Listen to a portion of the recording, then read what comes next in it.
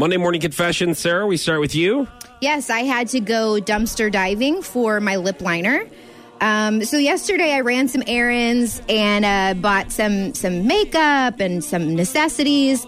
I get home and on Sundays I clean. I clean out my fridge. I throw out old food. I empty all the trashes in my house. And so anyways, I dumped all of this stuff into a big JCPenney bag. Okay, it's one of those huge bags. That's where all the food went, the old produce, the old meat, the trash.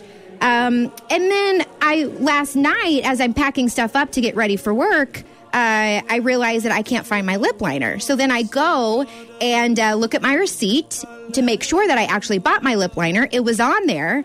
So then I know that I threw it away in that big bag of trash. So I had to go out to my dumpster, pull out that huge bag of trash with all of the meat and disgusting food and trash and dig in there with my hands. And then I finally found my lip liner. But it was worth it. I can't not have lip liner. Does it smell weird? No, no. I mean, I did. Really good? I did after I went digging through my dumpster. But no, my lip liner's fine. It had the lid on. Smell like feet? No, it did not smell like your disgusting feet that I just had to rub baby oil on. All right. My Monday morning confession includes I love playing tricks on Emily when we're out in public because she gets legitimately embarrassed. Yes. Not a lot embarrasses me. Right. It's a very, very rare occasion where I get embarrassed. Yeah.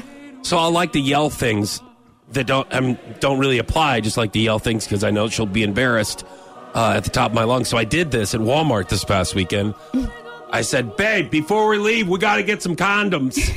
So we got to make sure I don't know where they're at, but we got to find them. Okay, Grandma Fox. Really? Please do not ever do that voice while talking about condoms. Really loud. Really loud. And she goes, go down that aisle. Go down that aisle. She wanted to get away from everyone because we're in one of the main heavy traffic aisles. Where the condoms are? We were like in the cheese section. Oh. Okay. So I didn't realize this because I don't look around whenever I play these tricks.